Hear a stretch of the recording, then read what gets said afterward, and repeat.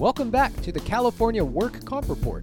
Today it's Monday, October 19th, 2020, and we're here with Dr. John Alchemy to discuss the RateFast Express Impairment Report Form and why it's necessary in the absence of any standardized legal workers' comp report forms in California. Happy October, John. How you doing? Yeah, it's we're well into October now. How about you, Corey? How's it going on? Oh, it's going well. I'm just getting the spooky vibes from the world.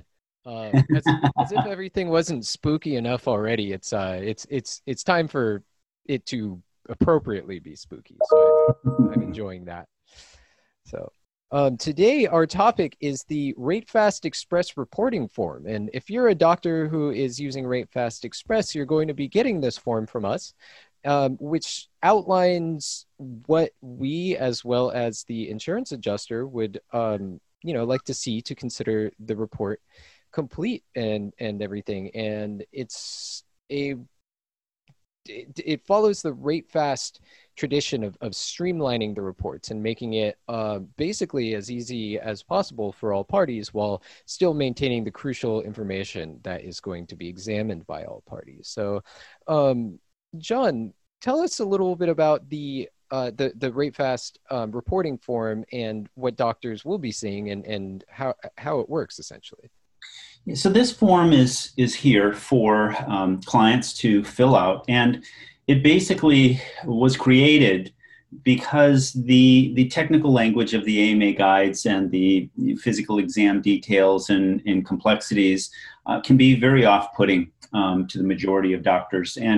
And it's the majority of doctors that have to do these reports, and not people, that are intimately, familiar with the AMA guides and the interview and the physical exam and so forth. So this was really an attempt to create accessibility for any doctor, or even mid-level for that matter, to fill out and just check some boxes and go through a stepwise process, a very short 5-stepwise process that would help them accurately describe how the patient's doing, what their functional loss is, what the main elements of the physical exam is. It also, asks for diagnostic tests and things like that, so we can create apportionment. And then it basically allows them just to check that last box, what's the future care, et cetera. So, I've likened this a lot to the Chipotle burrito method. And it's been there, but you start at one end of the line, and they give you your bowl or your plate, and you go through these stations, and you simply answer some very simple questions. And at the end, you have your product. And at the end of the RateFast Express form, you have your impairment exam all done. So it's literally that simple. And that was the way we've engineered it and intended it to be.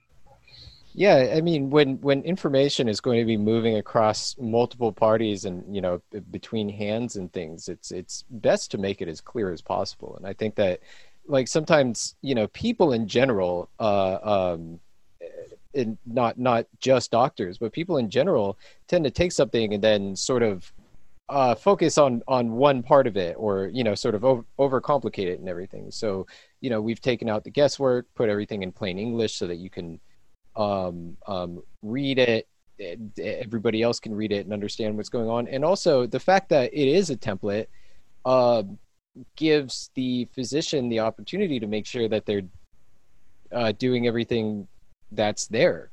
Kind of harping upon one of the main problems that we've brought up in this podcast. There's no standard form. There's a form that you can go and download off of the DWC website, I believe. For the PR2s and DFRs and things like that. But that doesn't mean that everybody is using it, and that also doesn't mean that it's the most effective one. Like, it's not like the people that work at these establishments are going over the work comp reports all the time and saying, is this the most efficient? Is this the best way to do it? Are these reports being updated to be the most compatible with technology and the way that we organize these things now? And it's so we are sort of taking it upon ourselves to do that. Well, yes, and someone had to, ultimately someone had to step in and say, okay, someone has to give us the missing link or the translation from the standard, medical physical exam that is commonplace in workers' compensation and be able to translate that to the next level and put it into impairment rating so, the case can move forward. Really now, and I'm glad you brought up the DWC forms because those are just basically pages with section headers. They don't tell you how to do it, what to include, how to write it. It gives you absolutely no guidance at all. It just says, here is what a PR4 exam or an impairment, for a primary treater form looks like. This is what it should include. But it's basically a big blank box. And I think that kind of says it all. There's literally no guidance for the primary treaters. And there's really no formal training, you have to remember, in report writing for primary treaters who do work comp, which is a little mystifying and amazing, given that we, have we have several 100,000 injuries a year in California, and there's no program that unifies or teaches doctors how to do this. And unfortunately, it was a system that sort of developed on its own, but sort of left out the people that had to use it, which is the patients and the doctors, and said, okay, well, this is what we expect, and how you get there, well, that's kind of on you. Yeah. So so we put it on us. And I mean, you are a work comp doctor. And I mean, yes, it's a great thing that, on top of all the things that doctors have to do already, designing a system of standardizing work comp is a crazy task. I've talked myself into a hole because the next logical thing that sounds like I should be saying is, but you're a crazy person, John, but I don't want it to sound like I was going there. Well, you have to be a little crazy to take on the work comp system, Okay, great. I'm glad you and I would both take that as sort of a compliment. So I'm glad that okay. So we have this is a 6-step process. This form is, and it describes the patient's condition, and other such things that allows Rate Fast Express to do the thing that Rate Fast Express does, which is create an impairment report for your claim. And so you fill out the form and you send it to us, and we read the form in the language that we have set up as a template. And so as I understand, we encourage that one uses one form per body part. And could you elaborate on that a little bit, John? Yeah, it's long been a confusing issue for doctors and payers and adjusters, and even the attorneys in California that, for some reason, for some mystical unknown, force in the universe that people somehow thought that every body part has to be included in the same permanent and stationary report, which is, not consistent. It says it nowhere in California Labor Code, and it doesn't say it anywhere in the AMA guides. In fact, the AMA guides say, hey, you write a body part when it reaches maximal medical improvement. And here are 18 different chapters. So, trying to, in work comp injuries, just on average, based on our assessment, are about 1.7 to about 3.5 body parts per claim, and, doing one of these examinations, can take 20 minutes, easy. And if you're trying to do, 4 of them, that's, well over an hour of your time. And, it's just not really compatible with how medicine is done, how patients are seen in practices, or when the body parts become maximally medically improved. So we do put one body part per form, and you simply just check out that one body part when it's ready to go. We've had prior podcasts about how to determine when to do a permanent and stationary report, and I would refer the listener to that. But once you've made that determination, you're ready to go ahead and grab one of these forms. You simply go to ratefastexpress.com and you go down to providers and check, the cover sheet and download it. And it's very easy, and you can fill it out on the fly with your patient, and you simply fax in a couple of pieces of information with it, like the doctor's first that you wrote, any diagnostic tests or any surgeries they've had, and you're done. You're good to go, and you're going to have a report that's at least going to be a great starting point for that case to get considered for settlement, which is really what this is all about. It's an easy process. It's well representative of what you see on the exam, how the patient is functioning, and what they're going to need in the future to maintain their wellness as best they can. So those are really the basics of what we're trying to do here. It's not complicated, and it's very simple. It's just a matter of knowing where to go and I guess knowing our fax number, really. Yeah, that last step is pretty crucial. But we make it widely available. Visit us at ratefastexpress.com and you'll find it.